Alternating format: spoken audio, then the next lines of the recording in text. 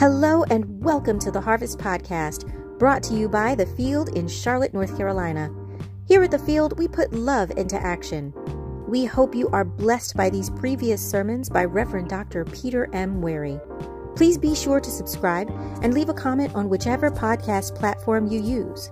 Don't forget to follow us on Facebook and YouTube at Mayfield Memorial Missionary Baptist Church and Instagram at The Field CLT.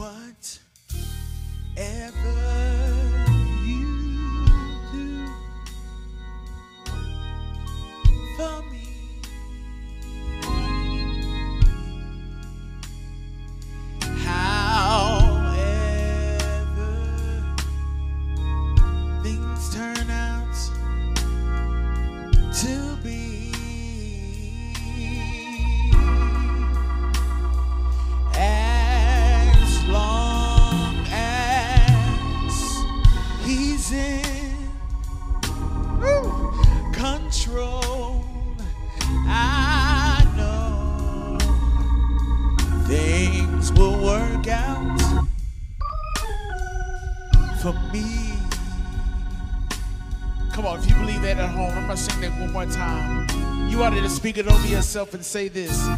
Whatever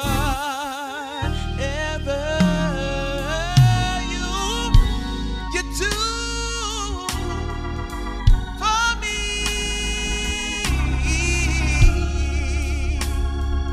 however things turn out to be,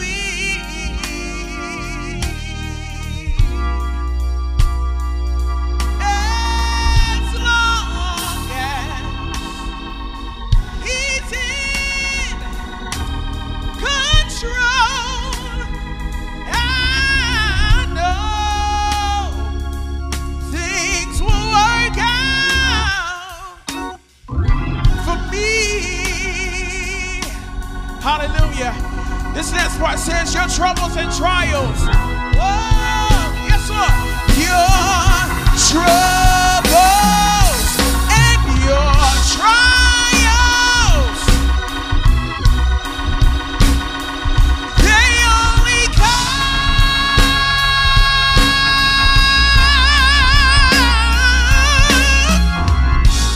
to make you strong.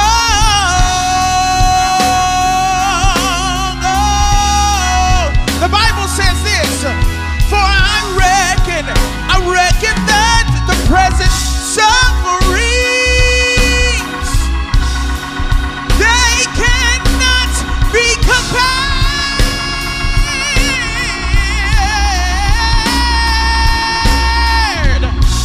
to its glory in you, to you.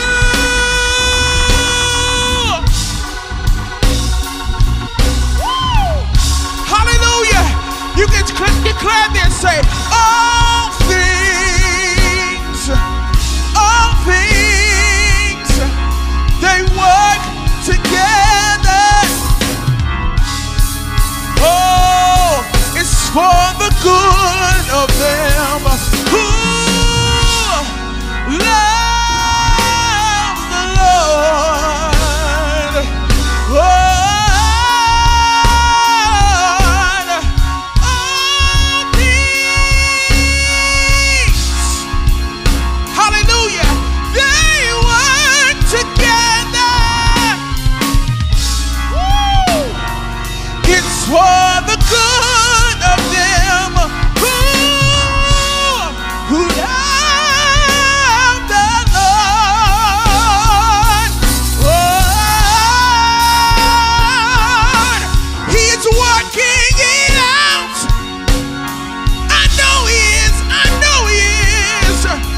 He's working it out. God is working it out. He's working it out for my good. For my good. He's working it out. Whatever the problem is, He's working it out. Oh, yes, Lord. Yes, Lord. He's working it out. As long as you're in control, I know. As long as you're in control, I know. As long as He's in control, I know things will work out for me.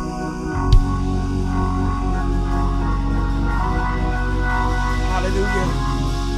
Hallelujah. It's working. It's working.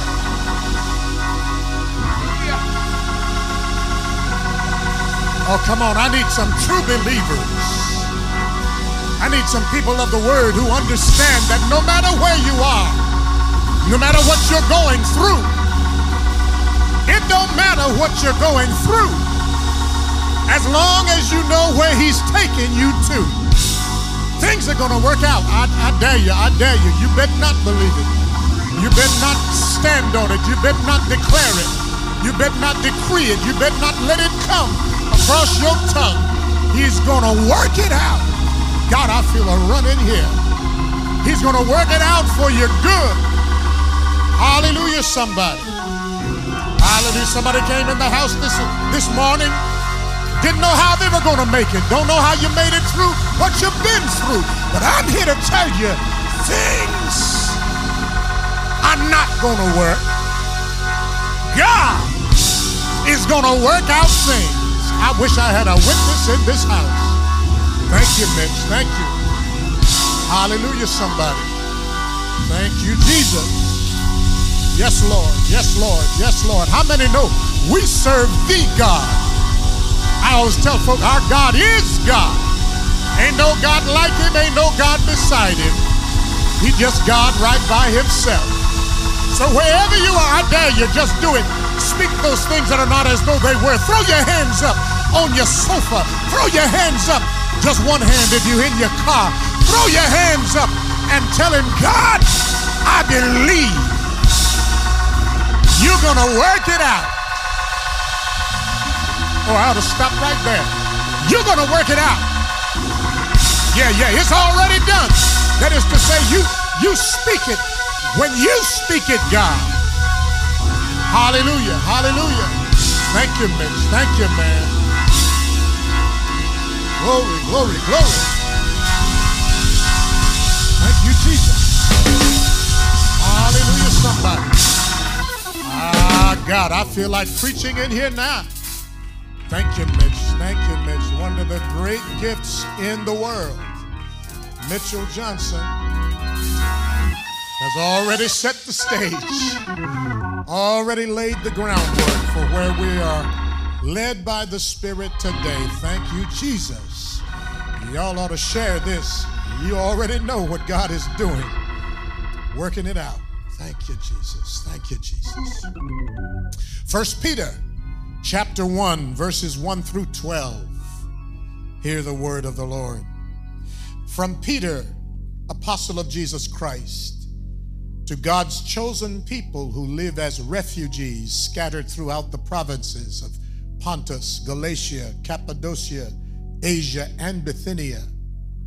You were chosen, a according to the purpose of God the Father, and were made a holy people by his Spirit, to obey Jesus Christ and be purified by his blood. May grace and peace be yours in full measure. Let us give thanks to the God and Father of our Lord Jesus Christ. Because of his great mercy, he gave us new life by raising Jesus Christ from death. This fills us with a living hope. And so we look forward to possessing the rich blessings, somebody say rich blessings, that God keeps for his people. He keeps them for you in heaven, where they cannot decay or spoil or fade away. They are for you, who through faith are kept safe by God's power for the salvation which is ready to be revealed at the end of time.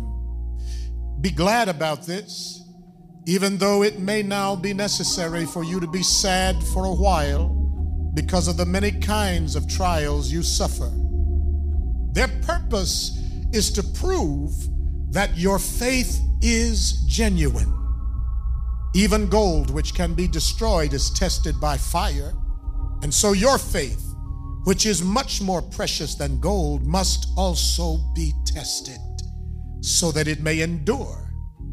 Then you will receive praise and glory and honor on the day when Jesus Christ is revealed.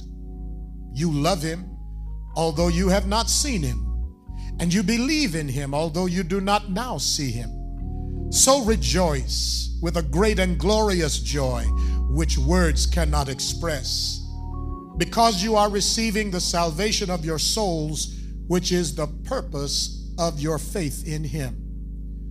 It was concerning this salvation that the prophets made careful search and investigation, and they prophesied about this gift which God would give you. They tried to find out when the time would be and how it would come. This was the time to which Christ's Spirit in them was pointing, in predicting the sufferings that Christ would have to endure and the glory that would follow. God revealed to these prophets that their work was not for their own benefit, but for yours, as they spoke about those things which you have now heard from the messengers who announced the good news by the power of the Holy Spirit sent from heaven. These are things which even the angels would like to understand. The word of God for the people of God. Thanks be to God. Verse 2. You were chosen, somebody say chosen, according to the purpose of God the Father, and were made holy by his Spirit. Would you pray with me for a few minutes this morning on this subject, chosen and challenged? Let's pray. Consecrate me now to thy service, Lord, by the power of grace divine. Let my soul look up with a steadfast hope. Let my will be lost in thine. In the name of Jesus we pray. Amen.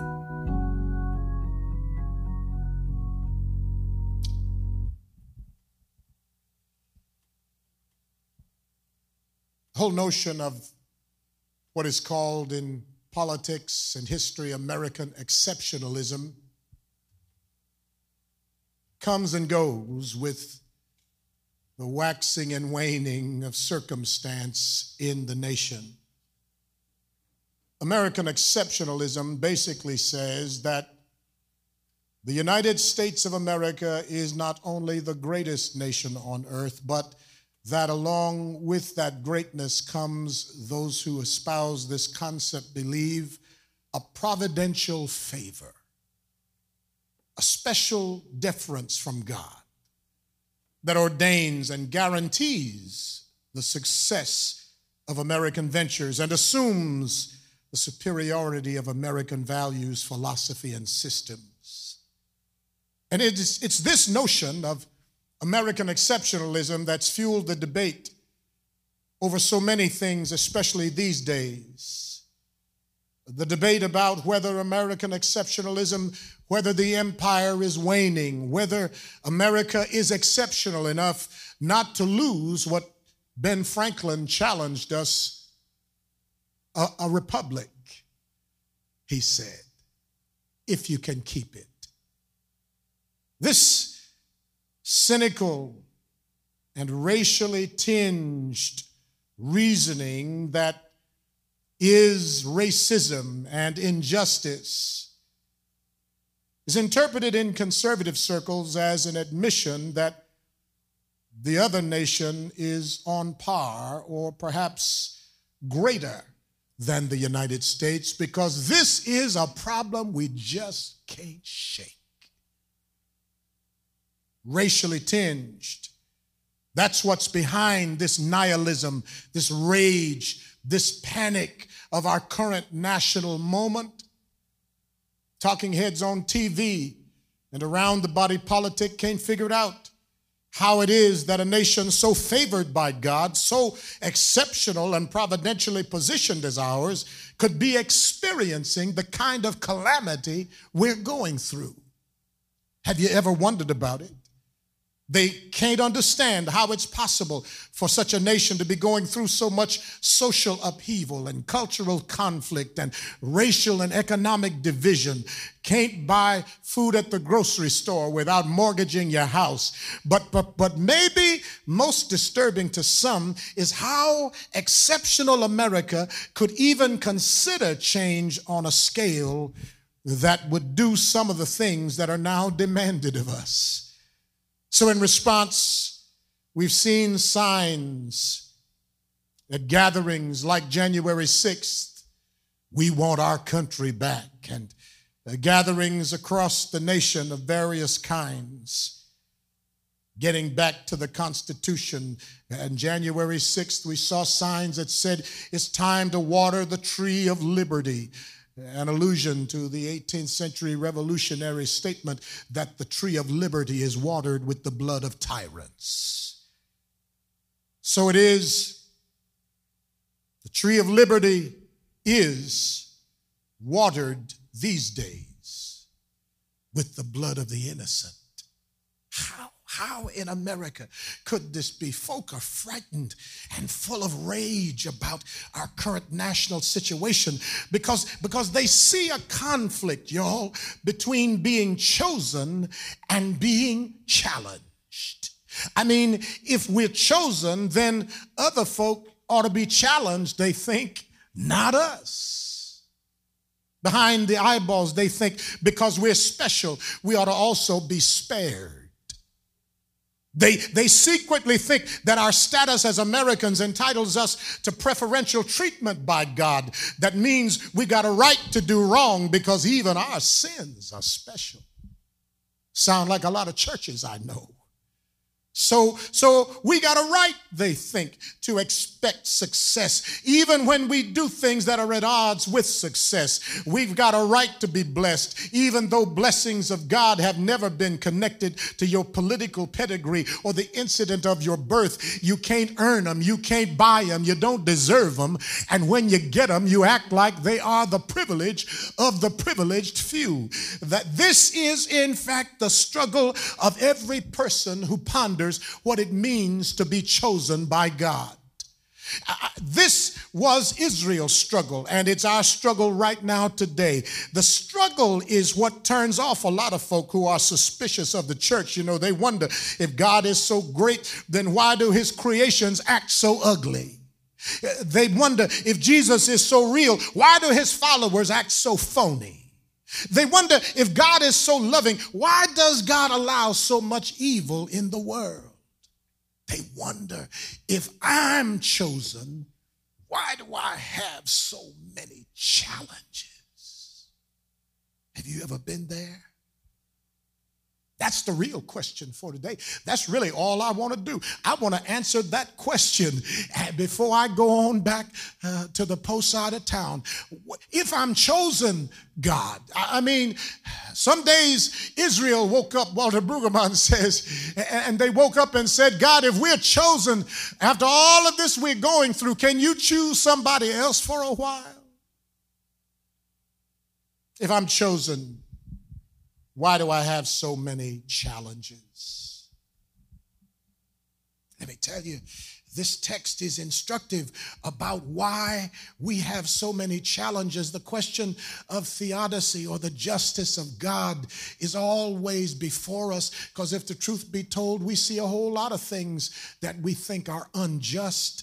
We struggled in Bible study this past 2 weeks. We're working on 3 weeks. We're working on a course for 7 weeks called The Battle for Holiness. How many know that if you want to be a disciple of Jesus, you got to live holy? One of our class members said, holiness or hell. Yeah. If you want to follow Jesus, if you want to be a learner of Jesus, it is his word which challenges us that holiness without, you can't even see the Lord.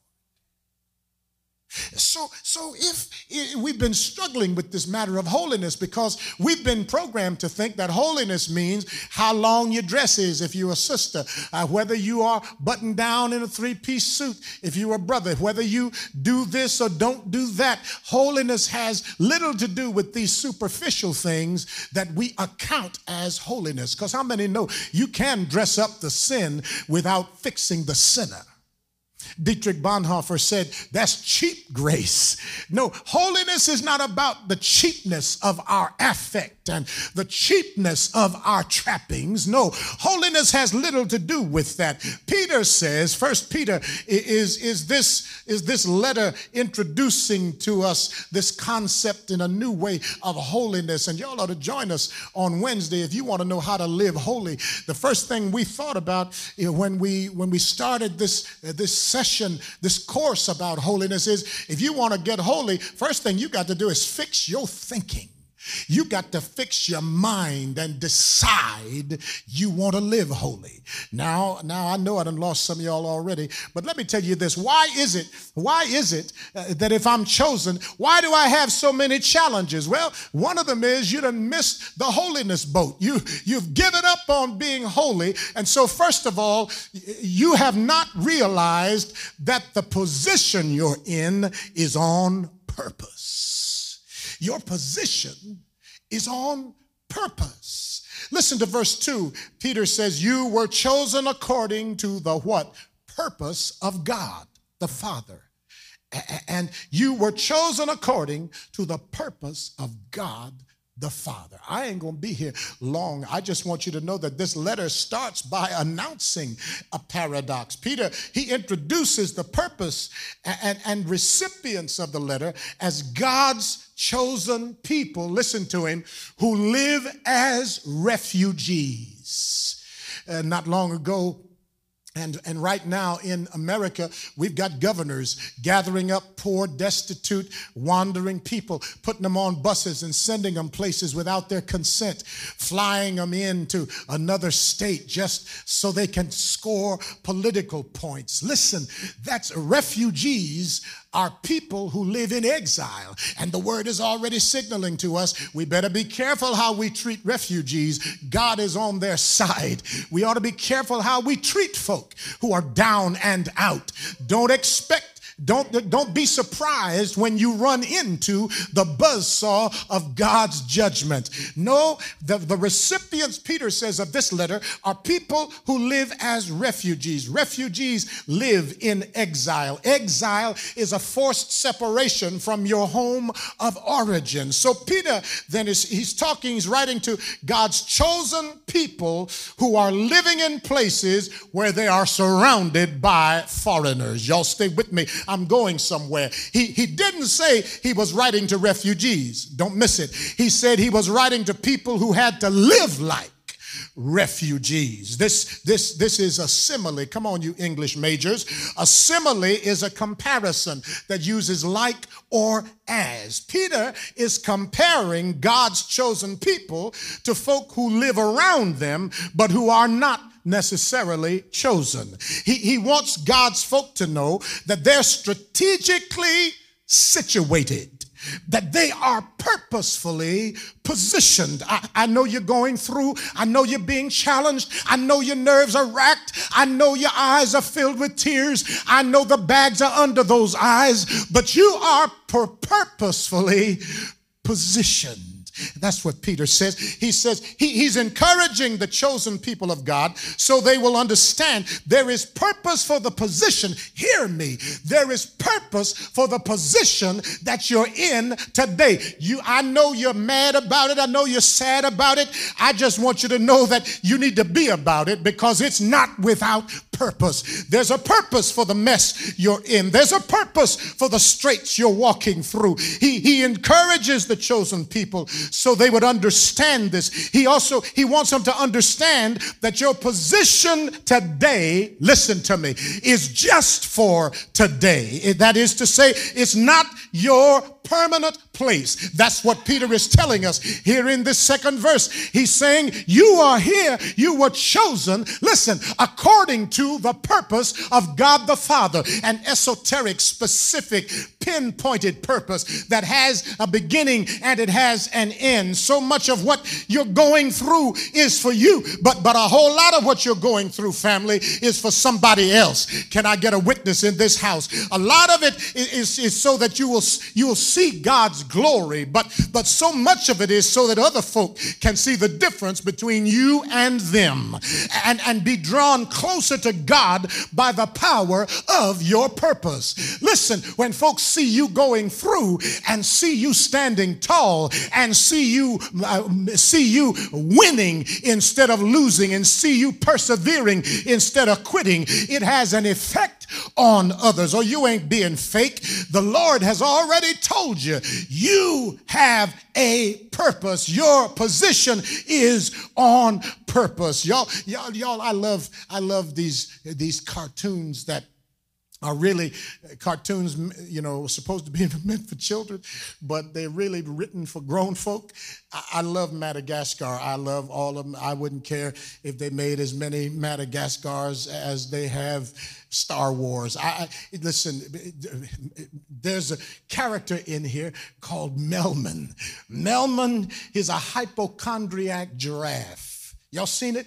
He's convinced that he's dying, always dying. So he crawls into a die hole, he calls it, to wait on his final fate until suddenly the lemur king, who is my favorite, Julian, arrives to give him a pep talk. Now, Julian is a little lemur, and he's just as plucky and rude and blunt as he can be. So the scene is Melman sitting in the die hole, waiting to die, life full of regrets. And y'all, if I get to your street, just wave. But when the lemur king comes along, Julian comes along, he tries to rally Melman's spirits. He talks about how he wants to be a professional whistler or to impose his will on other folk. Melman, he admits that he's never really told the love of his life, Gloria, the hippo, how he really feels about her. So Julian says, oh, you didn't tell me there was a woman. He got a little accent, So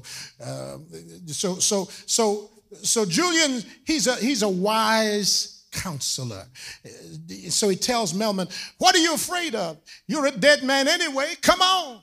Trying to get him out of his die hole, And so Melman gets encouraged after Maurice has peeped the whole card of that there's a woman involved. And so Melman gets encouraged and he agrees. Then Julian takes the giraffe by the horns and not getting Melman's attention or motivation or nothing. He tells him, you're going to march right up to this woman. You're going to look her in the eye, lean forward just a little bit away, then you let her lean forward just a lip's distance away from each other, and then you just tell her how much you hate her. Actually, it's more like love her, Julian says. Oh, you slide dog. You a real player. You know that? Listen here. Summoning all his oratorical might, Julian lays with accompanying amens from old Maurice, who's standing behind him. You got to rise up. You hear me? Amen. You got to rise. You got to get out of that hole. You got to rise, go right up to that woman. Amen. You got to go right up to her face, and you got to say, baby, I dig you. Naaman gets out of the hole. He rises up and he says, I'm going to do it. Naaman, he found out that where you are can have purpose. Y'all do know I wasn't really talking about the cartoon. That he said he found out where you are really can have purpose as long as you understand you're not designed for the place you're in. You ain't nothing but a refugee there. I'm talking to some folk in the field who are living in a die hole right now. You are living in a die hole and feel like this is where you belong because you've been so much of a failure. You've had so many heartbreaks. You've had so many heartaches. You've had so many struggles. You've had so many financial trials. You've had so many educational setbacks. You've had so many mean people. Do you know there's some mean people in the world? You've had so many people come against you that you've come to feel like darkness is your native condition, when actually you were never intended to live in a die hole. Can I get somebody to say, I'm coming out? You were never meant to live in the die hole. You were never meant to be a dead end. You were never meant to be a failure. You were never meant to stay wherever you are. I don't know where it is. I don't know what it is. I don't know how you got there. All I know is if it's not in line with your purpose, you were not meant to be there. Your purpose, family, is the reason you get up in the morning. Your purpose is the reason God planted you on this earth. If your purpose is not being served by the hole that you find yourself in, you ought to shout right now, because that ain't where God wants you. And if that ain't where God wants you, then what God's going to do is he's going to do what Mitch said. He's going to start working it out. What you got to get your mind around is enough patience and faith to just hold your hope till the Lord's perfect time comes. There's tick-tock time and there's kairos time. Tick-tock time says it's going to be 7 more minutes and I'm coming out. Kairos time says I don't care when I come out as long as it's in God's time. How many know that when God's time comes, nothing in your way can stop you? When God's time comes, mean adversaries will be your footstool. When God's time comes, then all the darkness in the universe cannot stop the light from illuminating your pathway. You were not designed to be in a die hole. The position that you're in, you wonder, does God even like you? But your position, family, is on purpose. God has a purpose. God has a plan. You have a purpose in God's plan. Your position is on purpose. You're not in the hands of fickle fate. You're not in the clutches of fell circumstance. Oh no, you are that one that Paul had in his sanctified imagination when he said, for we know, ain't much we know, but this we know, that God is, the Greek says, working everything out for the good of them that love him, for they who are the called according to his purpose. You are on purpose in the position that you're in. It has a purpose, y'all. Maybe you ought to spend some time asking the Lord, God, what am I supposed to learn here? I guarantee you that when you come out on the other side, you're going to be stronger than you were when you went in. Hallelujah, somebody. Your position, family, is on purpose. Sometimes the purpose is above our pay grade, but you better just hold on. Your position is on purpose, and you know what? It's not just your position is on purpose. You weren't designed to be in a die hole, but your purpose has power. Listen to the B section of verse 2. The A section says, you were chosen according to the purpose of God the Father. Watch this. And were made a holy people by his Spirit. It's a startling reality, y'all, that folk who live on purpose have surrendered their own agenda. Here's where I'm going to lose some more, y'all. We all go through some times in life when we make our plans. We choose our destination. You know, we map out our journeys. I mean, we've been taught that, you know, this is responsible. The fact is that this is one mark of a person who lives on purpose, to be reasonable enough and responsible enough to plan our work and then work our plan. It's all right. I'm going to admit it. I'm sold out to the notion that a person has to have a plan. I may be the most serial planner I've ever met myself. Even Rick Warren, in his book, if you've never read it, The Purpose-Driven Life, you ought to pick it up. There's a devotional version of it that you can use as meditation every day. The Purpose-Driven Life, even Rick Warren advises. He says there's a virtue in charting what God's purpose for your life might be. What a lot of folk miss, though, is the teaching that's offered here by Peter, that when you live on purpose, your purpose has power. The power of living on purpose gets missed because when we're in the challenge, we don't feel powerful. We feel like we are confused, or we feel like we're at the end of our rope, or don't have resources, or don't have alternatives. But the power of living on purpose is that when you live according to what God has ordained for you, you also live with the power, watch it, of godly provision. Rick Warren says, where God guides, God provides. I'm going to go further and say, what God ordains, God will sustain. Have I got any help in here? The power of your purpose rests in the fact that you really can't achieve holiness without the power of God. Spiritual Holy Ghost power, that's the key. You got to decide, make a decision. I'm going to live holy. And then Peter says the power of the Holy Ghost comes alongside you as the paraclete, the helper, and helps you day by day, action by action, decision by decision to live holy. Justification, when you give your life to Jesus, happens right away. But sanctification, that day by day, step by step, mistake and success, failure and fondness for the future, all of that stuff comes and sanctifies you over time. Holy means set apart. It means dedicated to a specific godly purpose. That later in the chapter, Peter's going to challenge us to be holy. Why? Because the God we serve is holy. You can do it. Listen to Melman. You can do it later on. Get out of your die hole. Just do it. I'm tired. I'm over Christians. I'm really over Christians because a lot of Christians I'm seeing these days ain't worth nothing. Ain't worth the name. But I'm excited about disciples, but I'm over the ones who have given up on even realizing that their purpose has power. They walk around weak and mealy-mouthed and cantankerous and complaining and vacillating and sniping and griping and moaning and groaning. No, I want to invite some disciples to get out of your die hole. And this kind of posture is really it's as radical as it seems, but you'll never reach your godly purpose. You will never do it without some radical power.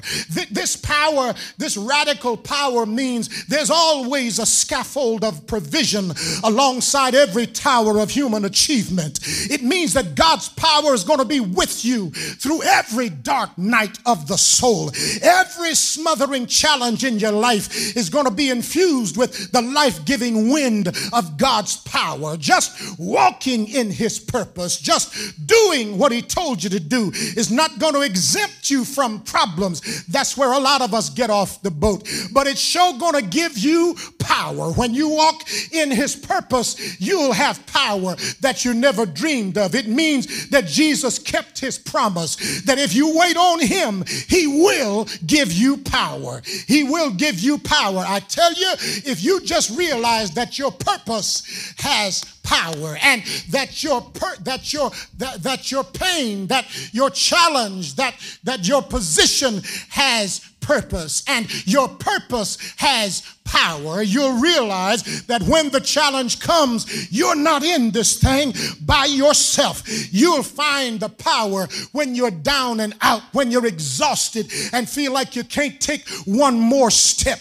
You will hear the writer of Isaiah say, they that wait upon the Lord shall renew their strength. You'll find new strength if you understand that your purpose has power. Now, power is not something you're going to see like light lights being turned on in the house. You know there's power when the light comes on, but you can find out there's power when your feet keep walking. You ought to testify to the power when you wake up in the morning instead of giving up in death. You ought to know there's power when you keep on trying, when all of the trying seems like it's been beaten out of you. You know there's power when you can still stand another day. You know there's power. There's evidence of power. It comes from above our pay grade. It's wonder working power. It's deity power. It's dunamis power. It's exousia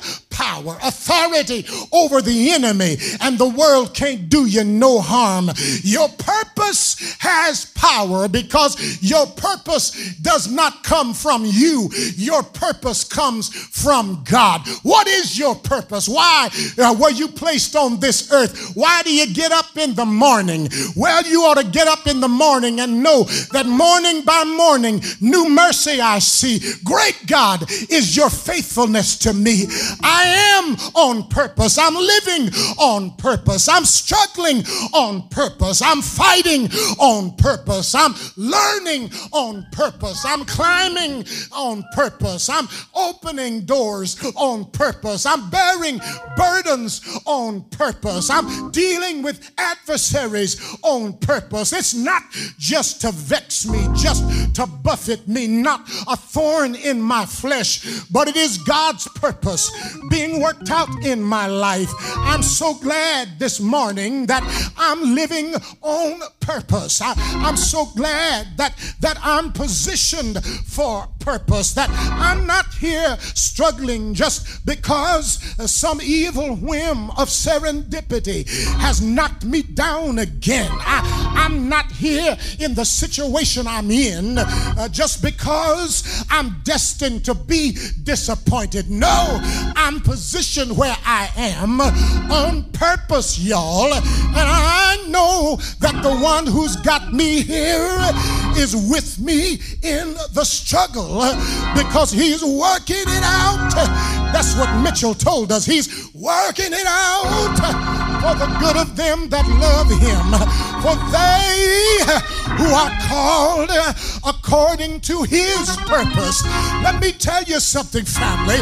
When you walk in his purpose, you ain't got to worry about your purpose. He will take care of you. I heard the Welsh missiologist Leslie Newbigin say in a book called A Word in Season, he said the church is God's business. We ain't got no right to worry about it. Can I tell y'all something? Your life is God's business. You ain't got no right to worry about it. When you wake up in the morning and the burden is still there, I dare you to throw up one hand and tell God, thank you. I don't see it yet, but it means you're working. I dare you, when you get down to the river and you're tired of being tired, sick and tired of being sick and tired, I dare you to dance right there, because that's where grace, that's where power will meet you. You praise God because you don't have the might to overcome the enemy. Yeah, but I'm so glad that I am living in my purpose, and my purpose has power. I'm so glad God is using me. When you get there between the rock and a hard place, thank the Lord, because he's using you. He's building your testimony. He's building your power. He's building your vision. Listen here, y'all. You'll never learn how to love an enemy until you get one. Yeah. You'll never learn how to trust in Jesus until you've been in some hard times. So when the desert seems like it's going to take you under, just praise him there for some cool, clear water. I dare you to purposely live. I dare you to praise on purpose. When you praise on purpose, he comes to your rescue. When you praise on purpose, it is an expression. It's an act of faith. I'm praising him now, even though I don't see it yet. Yes, yes, yes. He's good. I praise him. He's God. He's got it. He's able. When I'm not, I'm gonna stay here until my change comes. I'm gonna stand when I've done everything that I can do. Yes, yes, yes, yeah. 'Cause I know he will come see about me. I will serve him. I will trust him. I will worship him. I will praise him. He's able. Yes.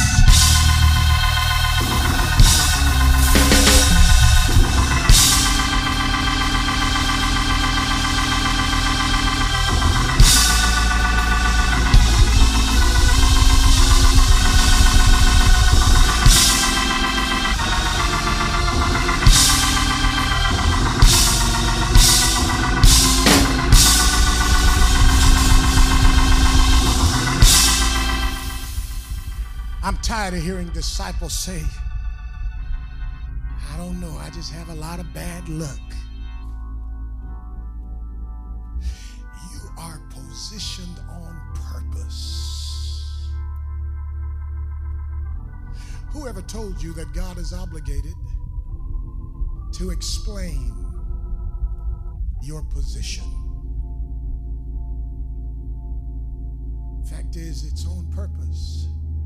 We know it because Peter and Paul have already told us that where we are is by God's Spirit.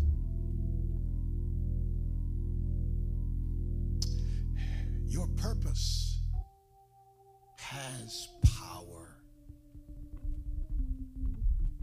You're not nearly as weak as you feel. Oh, you ought to be able to praise him just for that.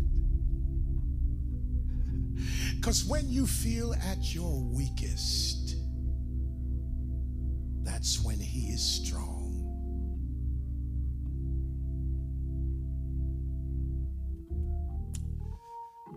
I want to invite somebody to know him.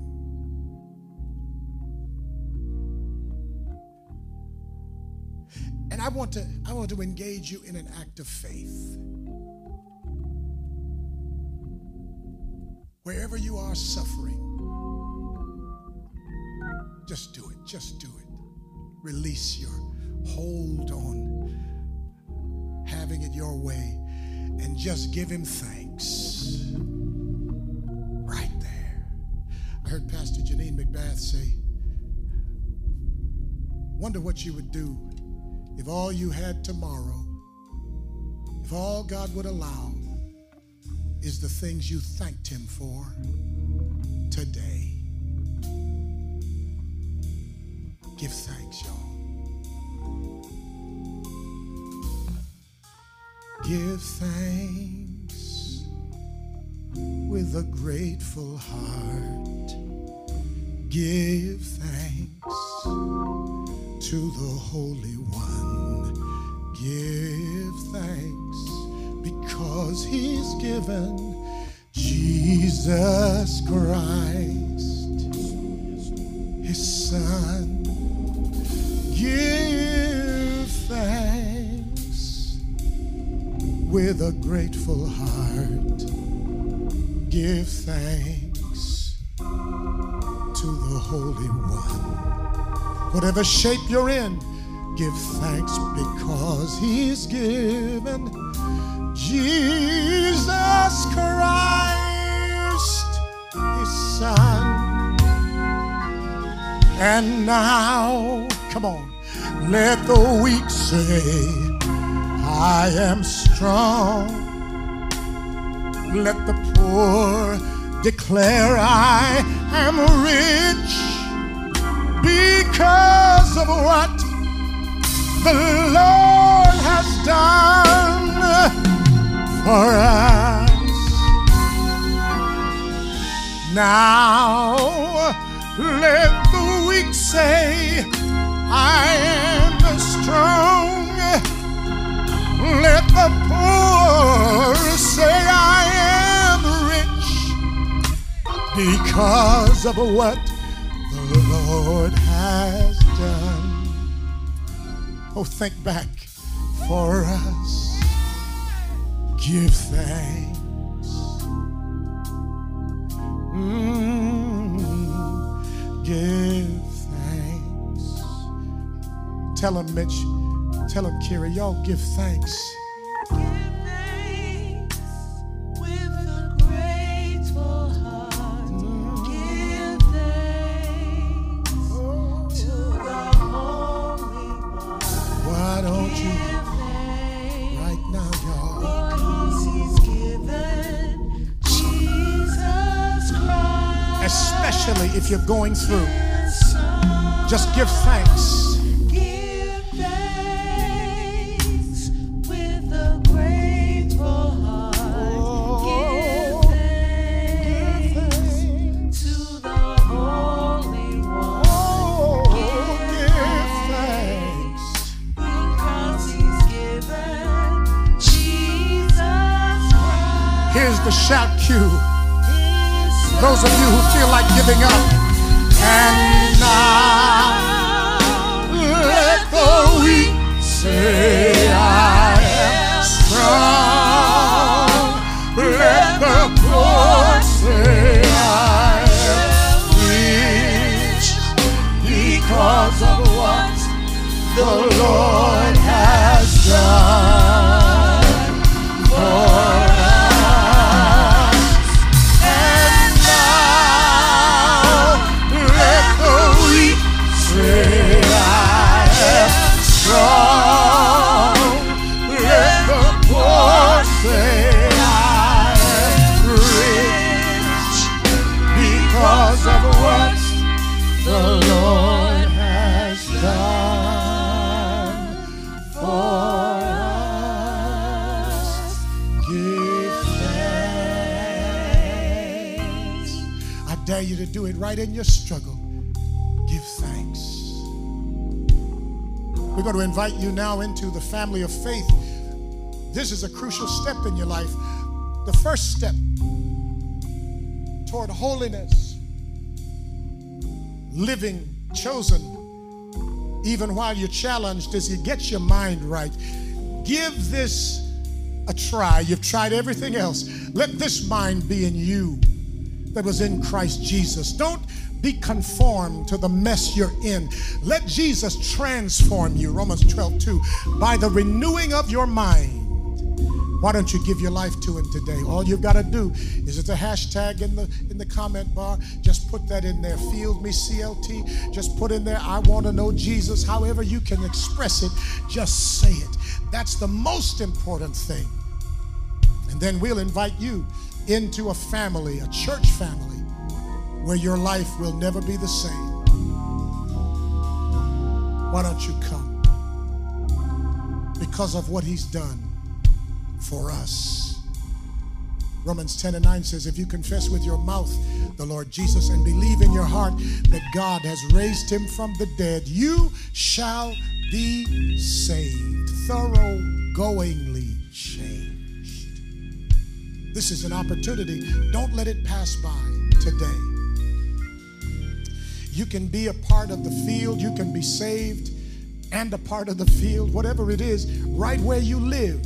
In any country in the world, we've got partners and disciples of the field all across the world.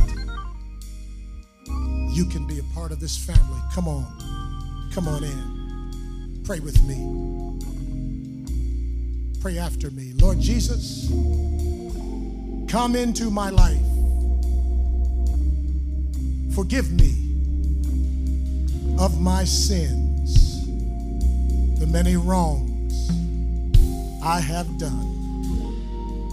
I need you as my Savior. I am powerless to save myself.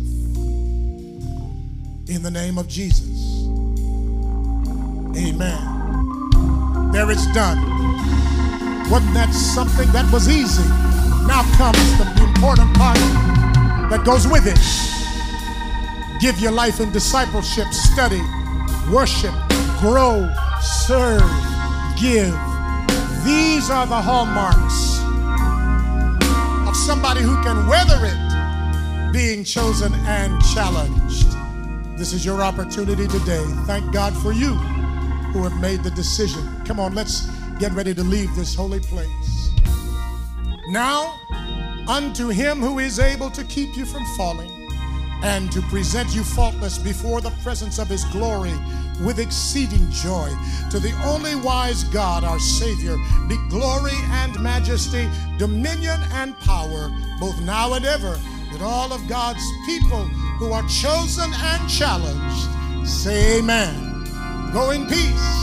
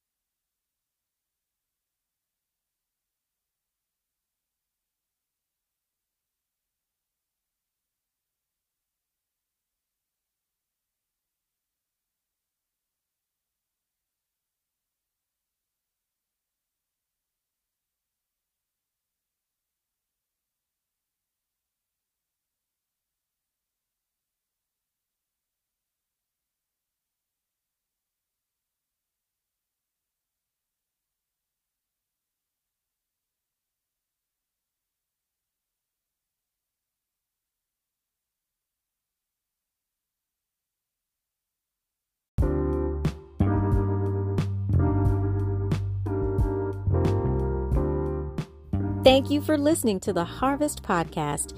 We pray that the message uplifted, encouraged, and challenged you as you continue to walk with God. If you're looking for a church home, the field is not confined by the four walls of the church. If you wish to become a partner in ministry, but more importantly, a member of this global family, simply click the link.